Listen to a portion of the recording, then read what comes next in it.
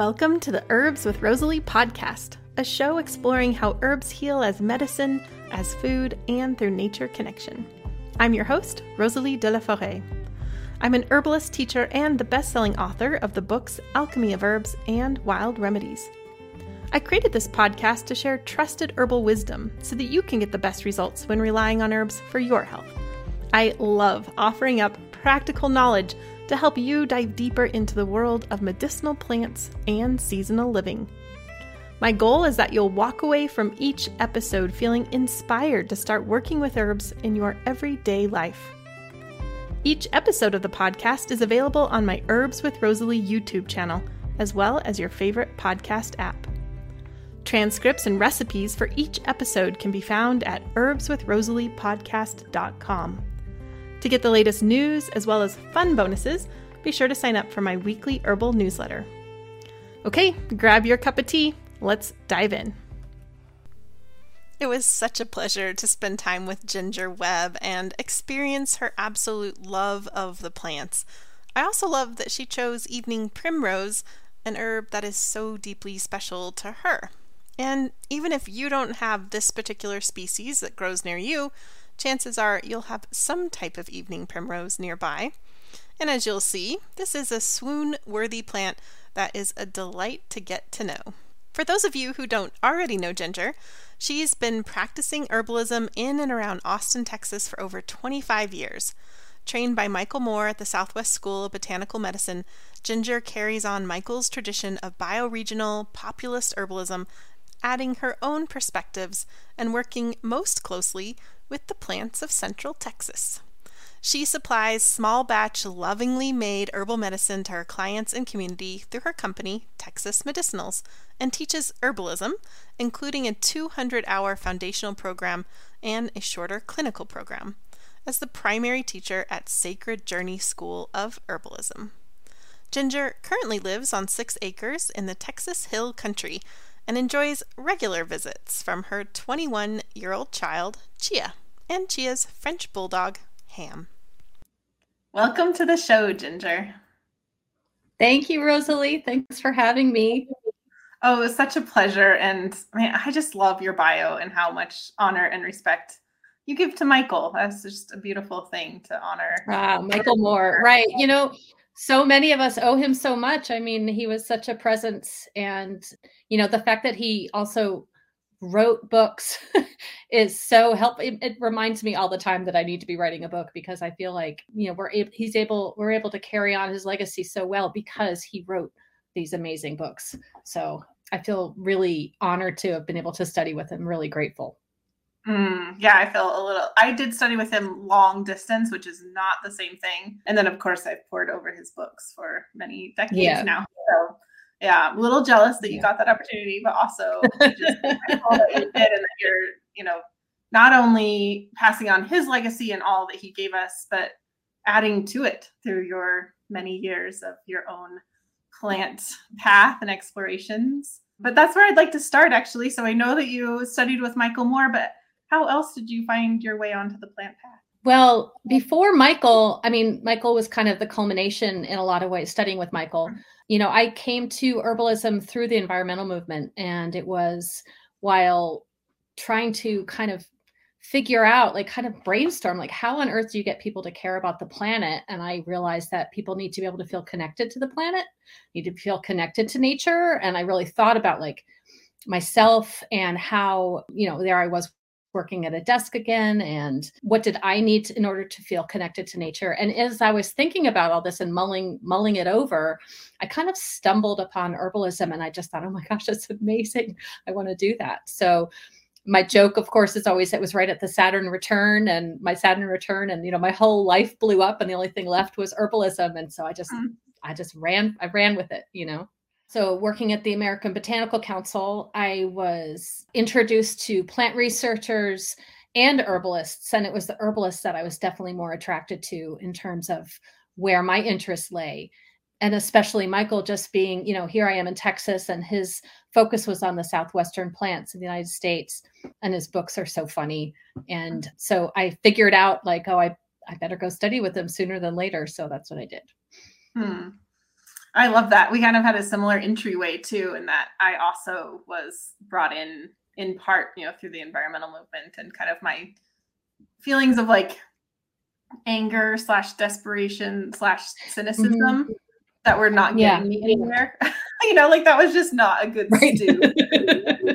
And like spending a lot of time like trying to like force people's attention to care, and just that wasn't working. But as my love of the plants and the landscape grew, and I watched my fellow students have that same kind of transformation about, it wasn't just about, like this kind of abstract idea anymore, but it was very much rooted in place and land, that was a big like, oh, this is the way. This is the way. Yeah. Health, of course, plays a big part in it, right? Obviously, herbalism is so much about human health as well. But my focus has always been, the whole thing about we are stewards of the earth. We're stewards of the earth first, and medicine makers second. Like if we have to steward the plants. And I teach that to my students too, right? Like we steward them first, and then if we're able to harvest them and work with them as medicine, then we do. But our primary focus is really on the health of the earth and the health of the populations, and falling in love with the plants. Really, it's just like, we go out in the field and we squeal when we find cute little flowers, and if that's all they do with plants, I'm thrilled. So I love it. It's in my mind, I'm like envisioning, it's like there's all these different ways to be an herbalist, and I'm not here to say one way is right or wrong, but just for me, being outside and squealing over the plants and being and tending them is like, there's just way more exciting than like the supplement aisle, right? Which again, it's not like I don't buy supplements or even herbs in the supplement aisle, but if I have my choice, that other way of being right with the plants and the flowers and tending, it's just so much more life enriching and so much more impactful overall than like buying a bottle. Yeah. And that's why also in my foundational course, every year I add more and more botany. So especially with what I've heard is that at the university level, botany is being taught less and less. And my intention is to like, well, let's do some grassroots learning of it here. And so we actually do keying out of plants in the foundational program. It's like, no, let's learn the plant parts. Let's learn how to identify them. Let's learn all of that without going super duper overboard into using the big old thick, what's it called? A key. Yeah, we don't use the huge key because it's a little cumbersome. It's a little too much, but we use some smaller keys, and I teach them all the botany so that, they'll be empowered to being able to, if they're using a plant app, they can actually determine, hey, I think that answer is wrong, and I know why. So I always tell people, it's like, somebody had to write that app, so somebody needs to know the botany. Right. Let it be us. Oh, I like just treasure my memories of being like, I was the person who didn't know any plants when I started. And so I went from like the wall of green to like finding new, getting more intimately familiar with plants and finding new friends. So I love that transformation is happening with your foundational group too. Cause that's, to watch that every year with students is just, oh, what a blessing. Yeah, completely. Yeah. It's that shift that happens with them every year. Yeah. Every year. Nice. Well, I'm going to be honest, Ginger. I wasn't expecting you to do ginger, right? When you chose your herb. I wasn't expecting that. But I really was not expecting evening primrose. And I am so delighted that you chose this plant, because I think it's a plant that so many people are familiar with in a bottle, like evening primrose oil as a supplement. But if that is all you know about evening primrose, wow, there's just so much that you're missing out on. So I'm so excited that you're going to talk about this one. And especially it's been really fun, working with this pink one, of the botanical illustrations, the one that's local to you. It's just, I mean, if people know me at all, they know I love pink. So it's been so fun to be kind of immersed in that and thinking about this for the conversation. So let me begin by asking, why did you choose evening primrose? Well, I really wanted to choose an herb that grows locally here in Central Texas where I live. And then also one that was, one that's kind of swoon worthy, like we have lots of medicinal plants that grow here, but this one I just swoon. It makes me swoon. I think that's what I was trying to say. It makes me swoon. I've been swooning over evening primrose ever since you mentioned it. Yeah. So most people know about evening primrose because they've heard of using the oil, right? And so that's not an infused oil, that's a expressed oil, right? I believe it's like they take the seeds. This happens in a factory where they express the seeds to get the oil, and the oil is high in essential fatty acids. So that's all wonderful, but that's beyond kind of like my scope of use. I definitely don't I'm not going to be talking about the seed oil use. What I'm talking about today is the leaf and flower use. Michael Moore talked about using the roots as well. And I think the first time I used it, I did tincture the whole plant, but nowadays I just don't bother. I just tincture the leaves and flowers, mostly because I wasn't quite sure if I had like a super duper abundant crop this year in my new garden here out in the hill country. And it's like, I don't want to pull up the roots if it's actually a perennial. I wasn't exactly sure. I was like, is this a perennial or a biennial? What is it? One of our main local species, which is Oenothera speciosa, which is the pink evening primrose, it actually spreads by rhizome. So I could pull some of it up and harvest the whole plant. But again, I don't need to. So I just stick with the above ground parts, the leaves and flowers. And what I found is that so many different preparations are just lovely, lovely, lovely with this plant. So I love to dry it for tea. And I got really lucky this year again. Like I said, it's actually growing right now. I could go do a whole new harvest of it right now in November, which is crazy. It's not flowering a lot, but it's flowering a little bit, but there's lots of foliage. So I dry it for tea. I also tincture it straight up in, 95% alcohol. I made a glycerite this year with it, fresh plant. I like to make elixirs with a lot of plants as well. So the elixir I made with the evening primrose was a combination of evening primrose and rose in brandy with a little bit of honey. To me, I feel like evening primrose and rose go together really, really well. But it's been pointed out to me that I use rose all the time anyway. So I think evening primrose really has become one of my big allies, my plant allies, that it took me years to kind of fall into like, okay, what are my plant allies? And I would say evening primrose definitely has become one of them pretty quickly. So beyond being a plant ally, what specific reasons do you reach for evening primrose for? Oh, it's so relaxing. I feel like it's soft. It has this softness.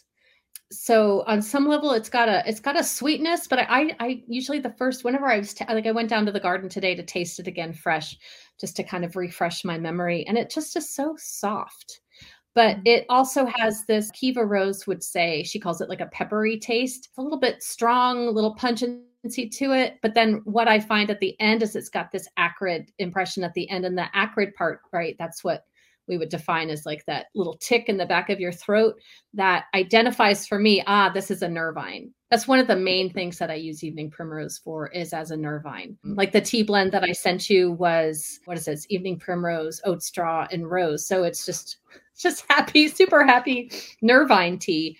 People need nervines quite a bit. I feel like I combine it often with milky oat tops, fresh milky oat tops tincture with rose tincture. We've got a lot of blue vervain that grows here. So yeah, I'll combine all those different things, different ways to use it as a nervine. And of course, I love that it's local and I have access to it. I have a couple funny stories, which one, my friend Caroline Riley at Whole Life Learning Center, she's an herbalist and she has it growing, and there's lots of school children there. And she says when she needs them to chill out, she just has them eat the evening primrose leaves and flowers. She's like, go eat those pink ones. And then I was teaching it to my students one day at the American Botanical Council, and the species they have growing there is one of the yellow ones. I think it's a Oenothera biensis. I don't know the common name, but it's the big, big, big one. And I mean, some of my students were just melted. It just made them melt into relaxation. So, if I had to pick apart how it's a nervine, it seems to be really have an effect on the musculature, really just calming to the musculature, easing, tightness and stuff like that. Antispasmodic, and thinking about the way Michael talks about constitutions and how one very common constitutional type is what he would call crispy critter, or somebody who just kind of runs on adrenaline, and how, evening primrose can help with all the different aspects of our constitutional biology or constitutional physiology that are diminished by adrenaline stress, right? So evening primrose will support the nervous system and calm the musculature. Evening primrose will support digestion, which is a huge one too. I want to talk about that in a minute. It'll support reproductive health. And actually, I don't use it for lung things, but actually kind of reviewing some of the information in preparation for this podcast, I was reminded that it actually has a really healing effect on the lungs and can be really great for working with in terms of who has a history of asthma, for instance, which makes sense because it's so nourishing to the tissue in general with that sweetness. But so it just feels like from Michael's idea of the adrenaline stress type person, that it nourishes all the areas that are kind of forgotten about as you're running from the saber-toothed tiger all day long. And this morning I had that kind of experience. There was no saber-toothed tiger involved, but I was just running from thing to thing. And like, it was just one of those days, like nothing's horrible, but you know, I just like had woke up on the wrong side of the bed and I was cranky and things weren't going the way I wanted them to go. And I was kind of like, arr! And that I remembered the elixir that you sent me, which I've been taking every day since I received it. And I was like, oh, now's the time for that. I've just been taking it before because it was like yummy and fun, you know, but I was like, now I need it. And I took it and it was just, I love that when you hit the right, you know, like elixir, tincture in that moment that you need that like calmness and support to come in. It was just that feeling where I was like, my shoulders just was like, and I just felt like I was grounded and able just to see clearly, and like the world around me was not as, you know, as upsetting as I was trying to make it to be in my head, you know. So and the flowering plant is so beautiful. I mean, the yellow evening primroses are beautiful, but the pink one is just like, are you kidding me? You're like this beautiful pink flower. Are you kidding me? And around here, like it grows in mats. So a lot of the evening primroses, the yellow ones, some of them can be very, very large, but the pink evening primrose, I don't know, maybe it's usually about a foot. Well, it can be shorter, but maximum is like a foot tall, but you'll have like stretches of them. So you might see them along the highways, for instance. In my garden, it's just actually literally taking over, which I'm just like, go for it. Go ahead, take over. You're fine. Take as much space as you want.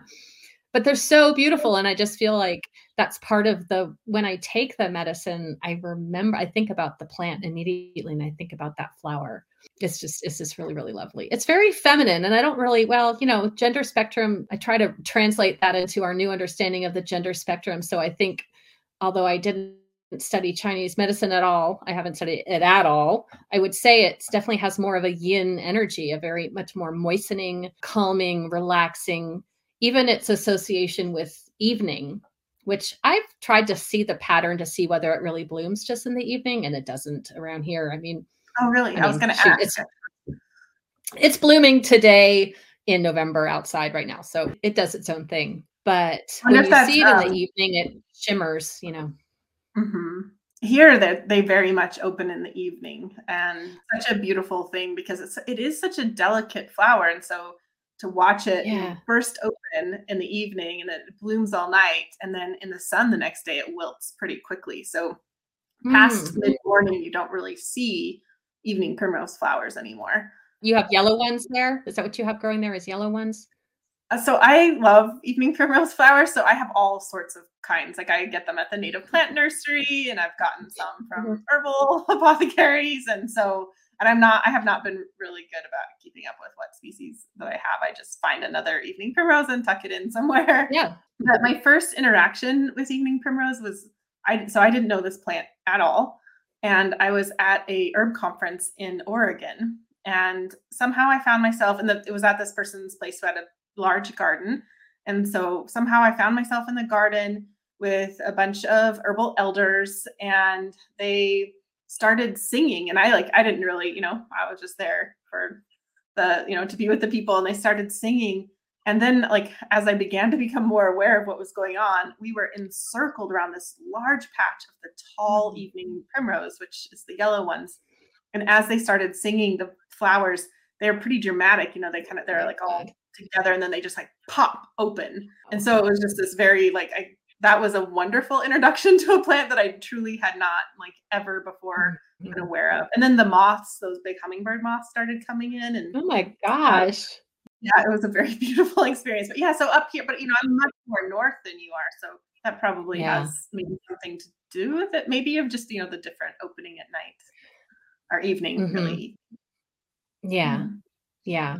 But even so, I mean, obviously in other parts of the country, it has that evening energy and definitely the yin, more yin energy. So if I move it out of the feminine, masculine binary, just move it over into, it's definitely more yin-y, and I think that can be called for so much with just helping people feel more at ease, feel calm in their bodies and calm down and rest. And in a lot of ways, that's a lesson that I learned during the COVID year. We'll call them the COVID years, right? It's like, oh, well, we don't have to run around in this kind of manic capitalist production oriented mindset. Like, let's take the time to rest. Let's take the time to do nothing. Let's take the time just to be. And I feel like Evening Primrose really allows that. I want to circle back to your your Primrose Bliss tea blend. You mentioned it briefly, but let's circle back because that really is a brilliant blend. I love the simplicity of it, but also the power behind it of the primrose, the rose, and the oat straw. They're so nourishing for the nervous system. It's just beautiful.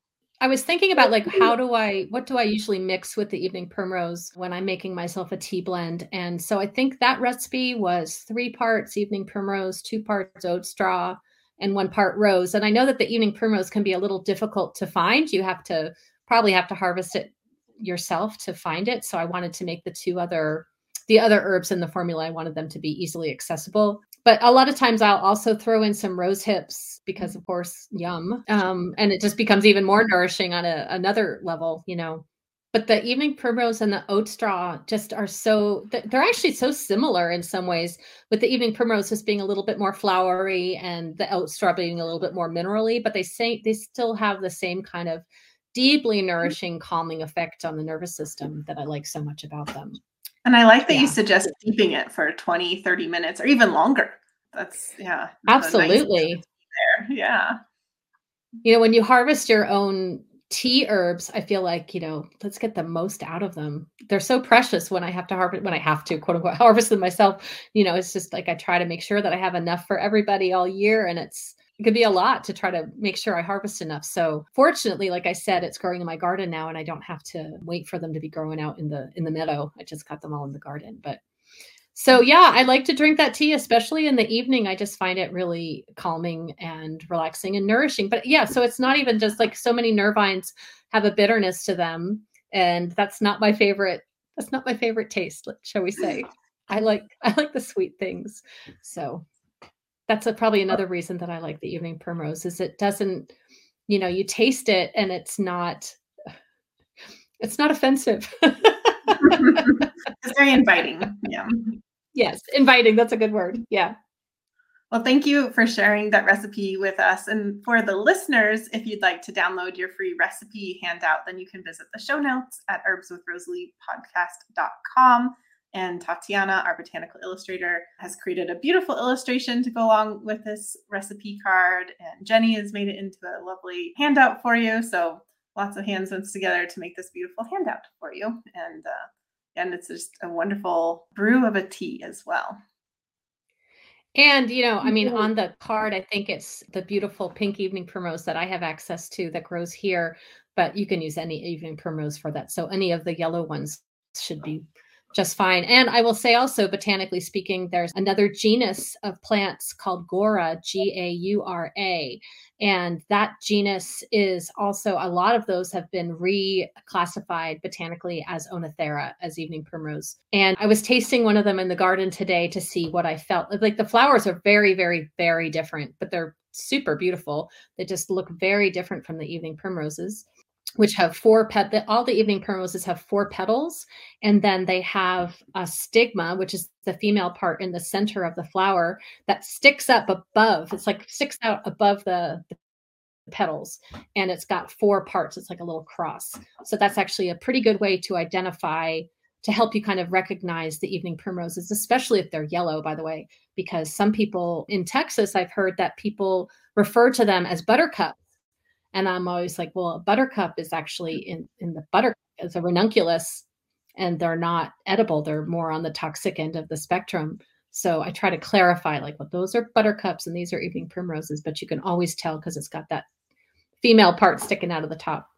But the Gora have a different botanical structure, and they are also just as nourishing and relaxing and really work just as well. I'm sure they all have their differences, but I would use them interchangeably for sure.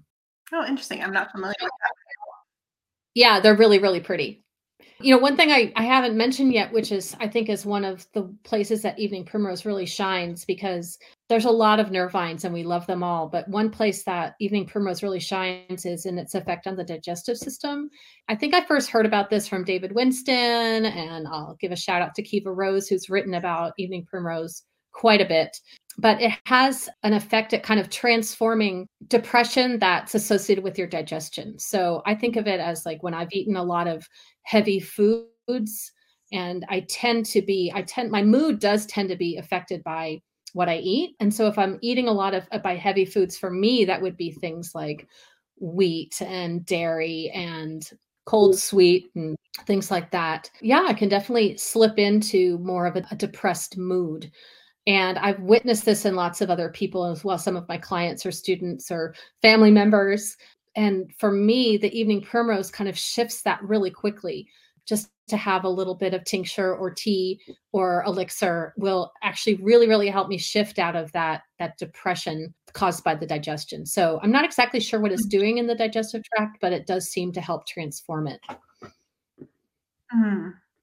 Makes it another reason to turn towards this tea for the evening, perhaps after a large meal or something. Yeah. Well, and I do think that, you know, in our herbal repertoires, it's such a great addition to add in for working with people with depression, you know, because you can work with diet and herbs, but then this one kind of brings them all together and is like, kind of makes that bridge between the two right there. So. Yeah. And I just keep like feeling like I'm swooning over it because the beauty itself is somewhat, it's just so beautiful. Yeah. Is there anything else that you'd like to share about evening primrose, Ginger?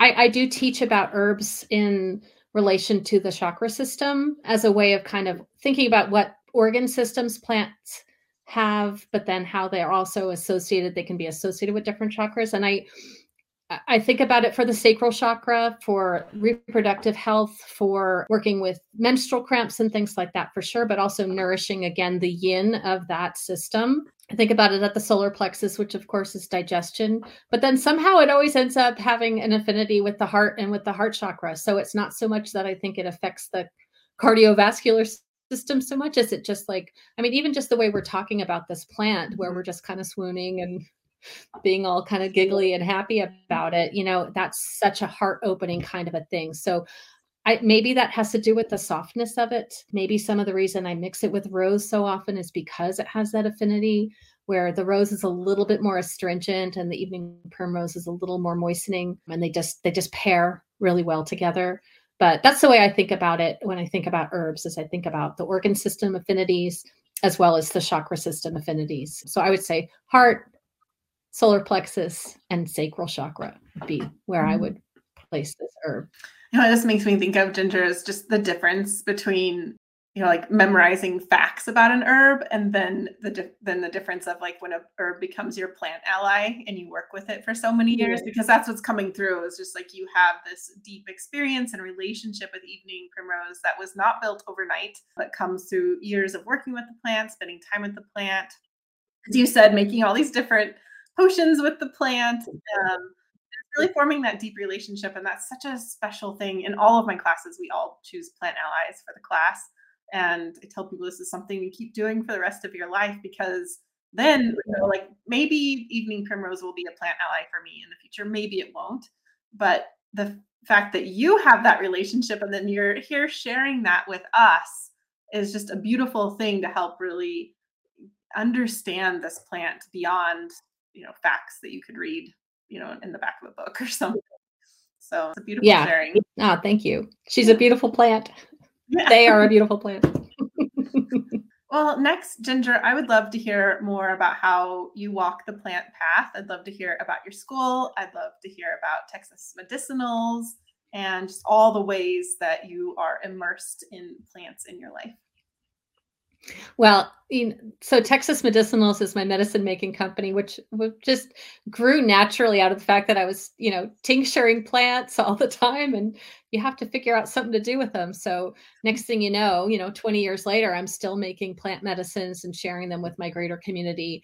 And I have to, because it's like I don't have enough clients to share all this plant medicine with. It has to go out to more and more people. So I've been doing that over 20 years. I mean, when I realized how long I've had the Texas Medicinals part of my business. Sacred Journey School of Herbalism came about when my child was about 11. So they didn't need me quite as much. And I was able to dive a little bit more into teaching.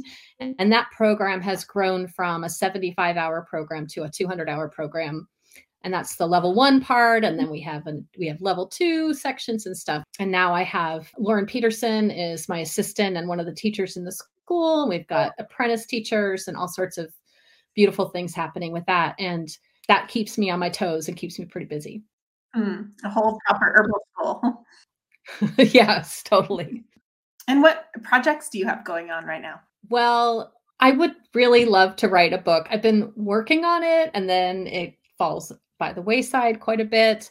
But I have the book in my head that I've been wanting to write for quite a while, which is basically like the medicinal plants of Central Texas and all the plants that I love. That's in the works. Very slow going, but hopefully sometime in the not too distant future, not too many years from now, you'll see a book by me about the medicinal plants of my region. So I have no doubt that's going to be an important bioregional offering. I hope so. So one thing I noticed, Ginger, is that you teach September through May for your programs, which is just kind of funny to me because I have 3 feet of snow on the ground right now. So those aren't really like the, northern herbalist hours. But obviously where you live is a little bit different. So you have your class going right now, and then you tend to enroll your classes in the fall. Right. So we follow the regular school calendar, that kids go to school September to May or whatever. And that's kind of what we follow. September, we don't have any outdoor classes. It's too hot. And we reluctantly go look at plants in October. October is actually, I would say October and March, April, May are our biggest plant months really around here. So October, we're just full on in with the fall wildflowers. The primary program that I teach, it's a 200-hour program, and it's 75 hours of online teaching of classes where we're tasting the herbs and talking about them and learning about them from, the lecture that I'm providing and things like that. And then 125 hours outdoors where we're really learning the outdoor plants. So we do structure it around the year here in Texas, or that school year, September to May. And I stopped teaching mid-May because it's too hot. Nobody wants to go. I don't want to go teach outside. I mean, I'll go outside. It's a prime plant time also, but it's hard to drag 30 people around out in the heat. Oh, because it's not just the heat too, it's the humidity, right? I used to spend my summers in Texas. Growing up, I spent all my summers in Texas, and I am so grateful I did, because I was spending time with my family, my grandfather, and my sister and stuff, but I did not love that. It was kind of intense. No, yeah, it's a bit intense. So I don't teach during the summer here because I have no interest in going outside and teaching. And that's primarily what I like doing, is I like teaching hands-on plant medicine, hands-on identifying plants, learning how to identify them, learning how to harvest them, learning how to make medicine with them, and really falling in love with the plants around us. So that's so much what the focus of the school is really just falling in love with the plants. So I love that so much. So I also teach a level 2 clinical program that I've been doing for a few years, and it's based on Michael Moore's constitutional physiology. He gave us these ways of thinking about the human body and how to basically, hey, if somebody has these kinds of symptoms and you wanted to create a tonic formula for somebody, here's the cheat sheet. And so it's a very user-friendly system once you kind of learn it.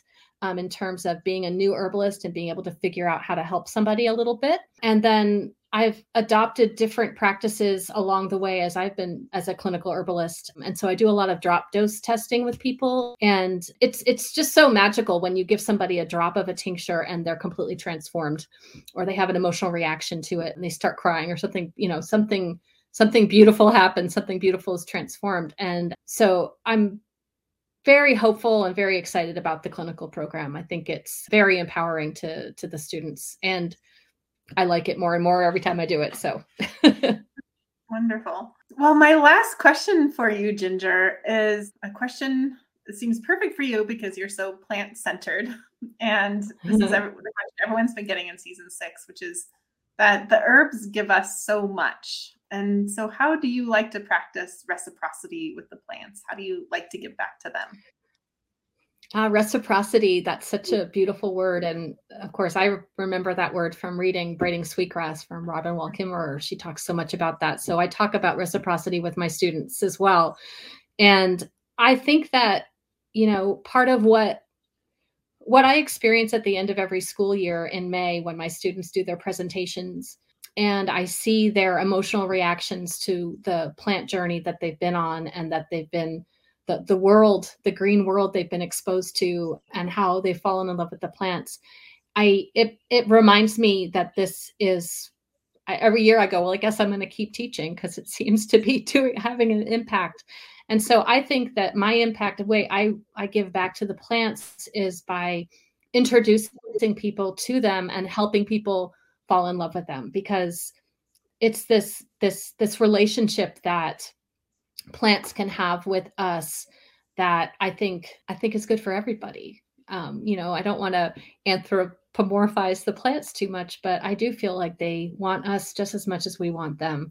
So the way that I try to give back to the plants is by teaching about them and teaching they might have their own names, but I teach their common names. I teach their botanical names. I teach their families and their relatives and how they fit into the ecosystem. And I teach about how they can help us as medicines. And I think mostly just helping people fall in love with them, which is pretty easy to do if you create that safety within a classroom for people to be able to go, oh my gosh, look at that flower. It just happens naturally. So that's probably the main way that I'm giving back to the plants. That's so beautiful, Ginger. I love what you're doing so much. I love that focus on the plants, on the ecosystem, and on the introduction of people and plants. And this world would be such a better place if we had, someone teaching this bioregional, heart-centered, plant-centered way, around every corner. So I'm so glad that you're there and providing this incredible opportunity for people in Central Texas. Thank you so much for being on the show, for taking time for this, and for sharing your love of evening primrose. Thank you, Rosalie. Thanks for having me. For the listeners, don't forget to head over to herbswithrosaliepodcast.com to get free access to Ginger's recipe for Primrose Bliss Tea Blend. Also available are the complete show notes, including the transcript. You can also find Ginger at gingerweb.com. That's Ginger, WEBB.com. I deeply believe that this world needs more herbalists and plant-centered folks. I'm so glad you're here as part of this herbal community. Have a beautiful day. Hey, thanks again for spending your valuable time with me today. I hope you found today's episode helpful. And if you're a new listener, thanks for checking out the show. And don't forget that you can find all the recipes, links, and show notes over at herbswithrosaliepodcast.com. While you're there, you can subscribe and get updates when new episodes release, and even submit your requests for future podcast episodes. The world needs more people who are connected to the earth and the healing gifts of plants. I'm so glad that you're here for this adventure. Thanks for listening. Thank you to Rising Appalachia for the use of their beautiful song, Resilience. Listen to more from Rising Appalachia at risingappalachia.com.